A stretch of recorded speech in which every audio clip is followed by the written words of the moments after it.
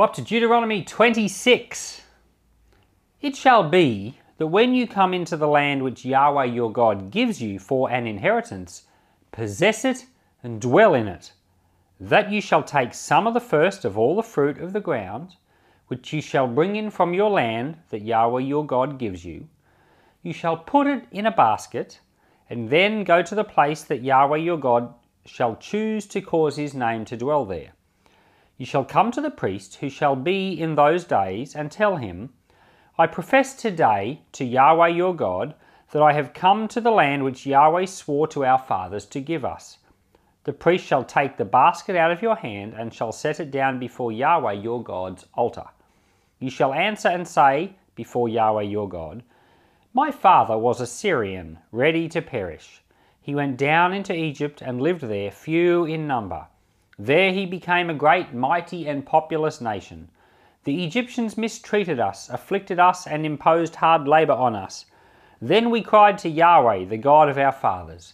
Yahweh heard our voice and saw our affliction, our toil and our oppression.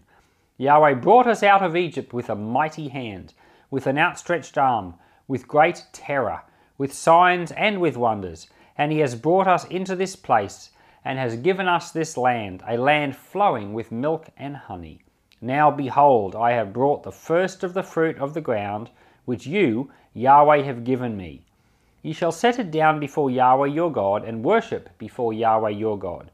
You shall rejoice in all the good which Yahweh your God has given to you, and to your house, you, and the Levite, and the foreigner who is among you. When you have finished tithing all the tithe of your increase in the 3rd year, which is the year of tithing, then you shall give it to the Levite, to the foreigner, to the fatherless, and to the widow, that they may eat within your gate and be filled.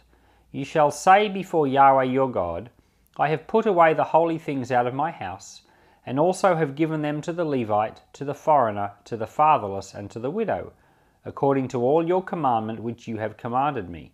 I have not transgressed any of your commandments, neither have I forgotten them.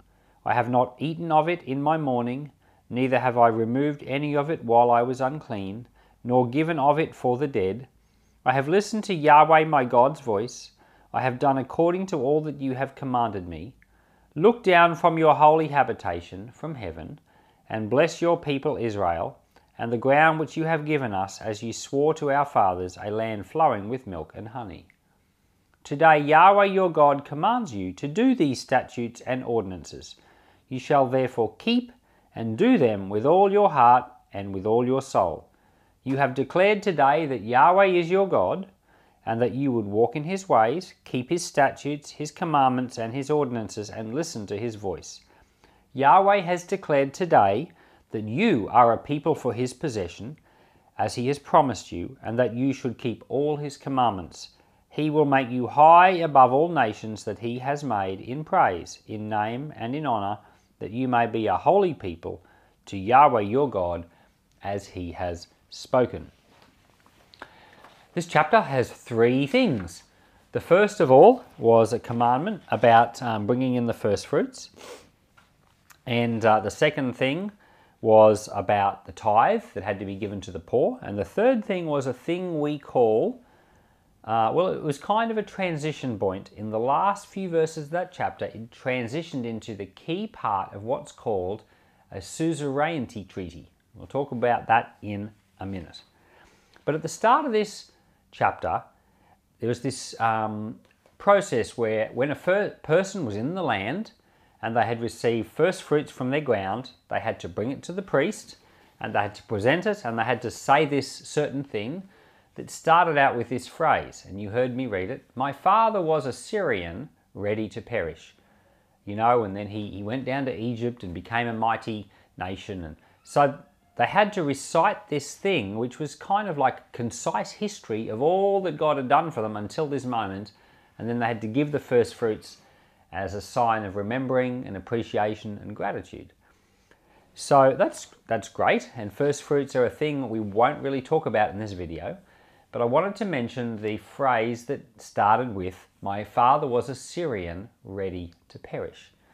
Now, they're talking about Abraham. And you'd say to yourself, well, hang on. Abraham wasn't a Syrian. true.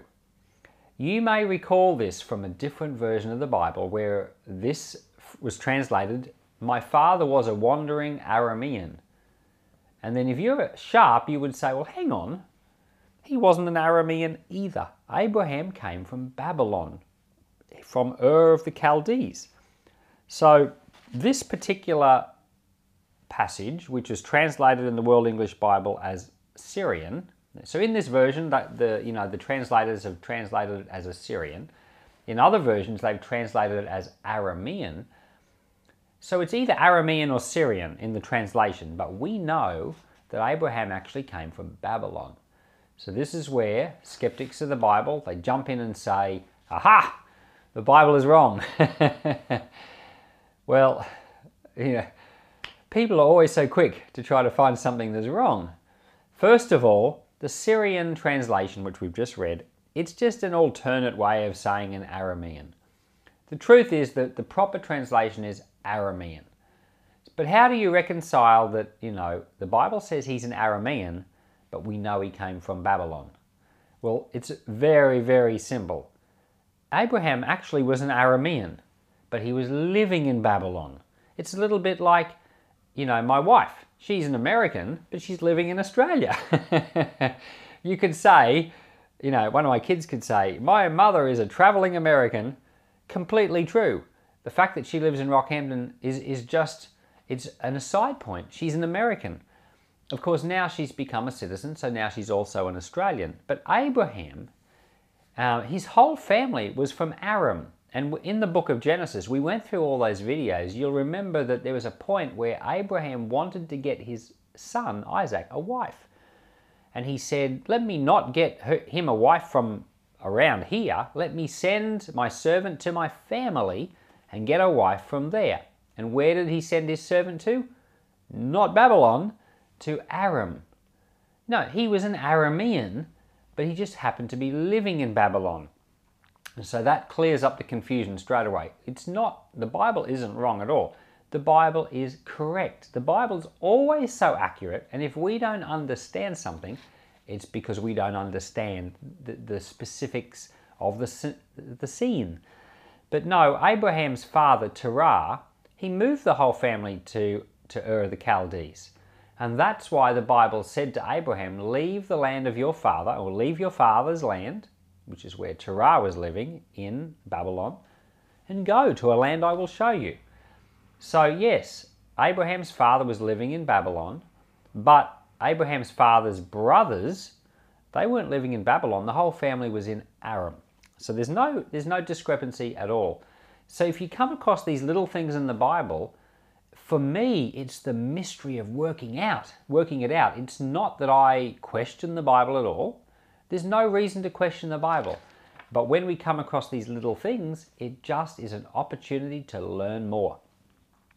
In the middle section of this chapter, it talked about tithing, and it said that in the third year, they had to tithe, and they had to give it to the poor, to the alien, the strangers, the widows, the fatherless.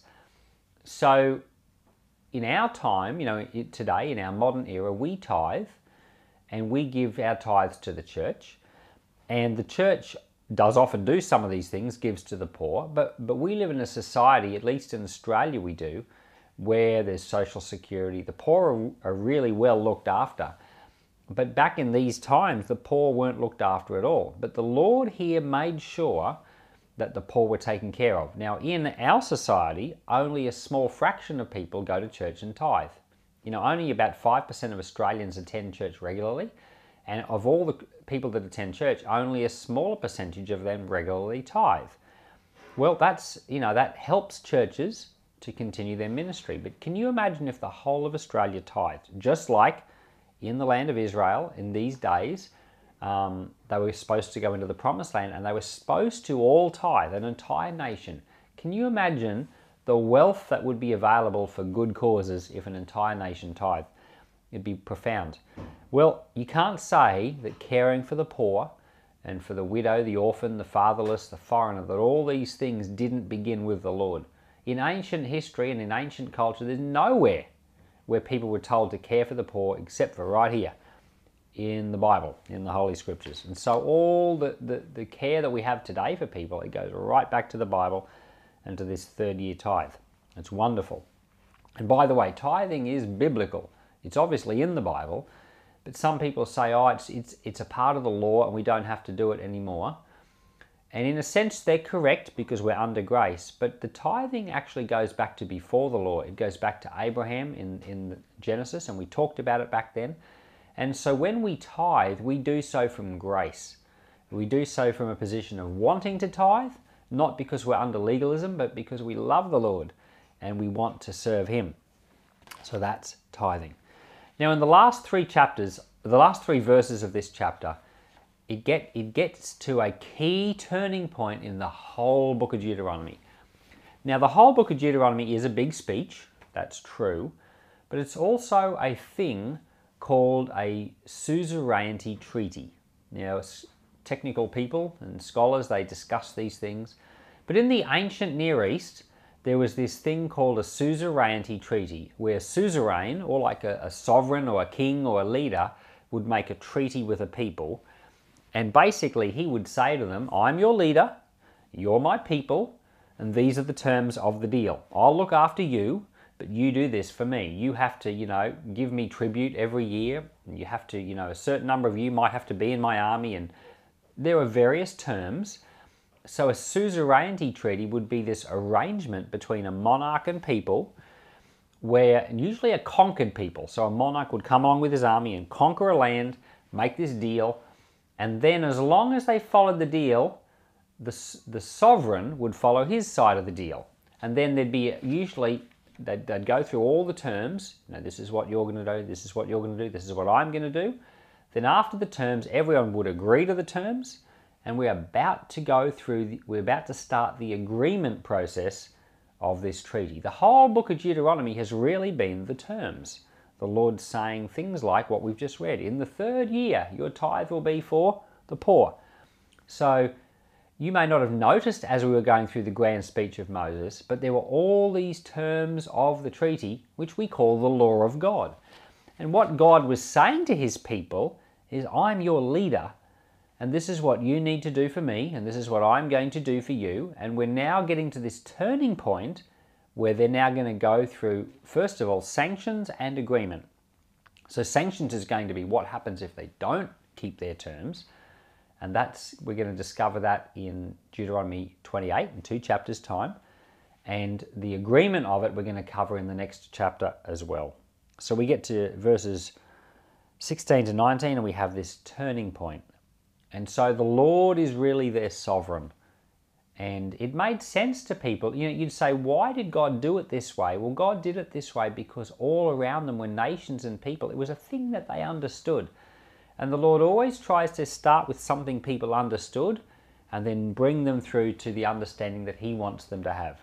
And that's why the Lord has used so many physical things to teach us things about Him that are not physical. So, for example, God's used marriage to teach us that we are the bride of Christ.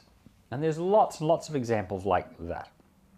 And so this here, in fact, the whole book of Deuteronomy is a suzerainty treaty.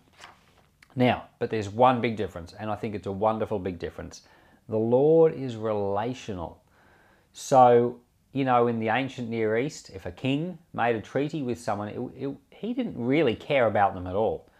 He only cared about locking that nation in to make sure that what he was trying to protect his own interests, but he didn't really care about any of the individual people or even the system as a whole, except as far as it affected him. Whereas the Lord, He's so relational, and He does it because He cares about the people. He's trying to lock in something for their good, not for His own good. Everything the Lord does is so selfless, and He's not thinking of Himself, He's thinking of the others.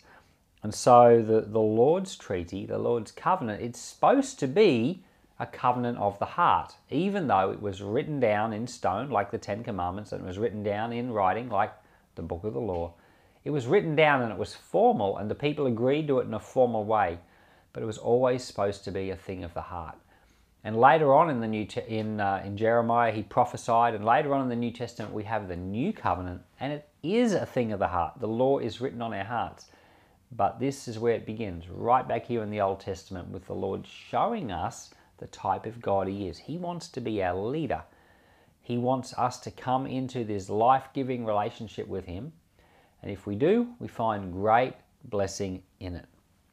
So Lord, we acknowledge that you want to give us life, that you want to be our Lord and our sovereign and our ruler. And that was what you were extending to the Israelites, and that's what you've extended to us, and that's what you extend to all people. And we choose to receive it. Lord, we choose to receive your life.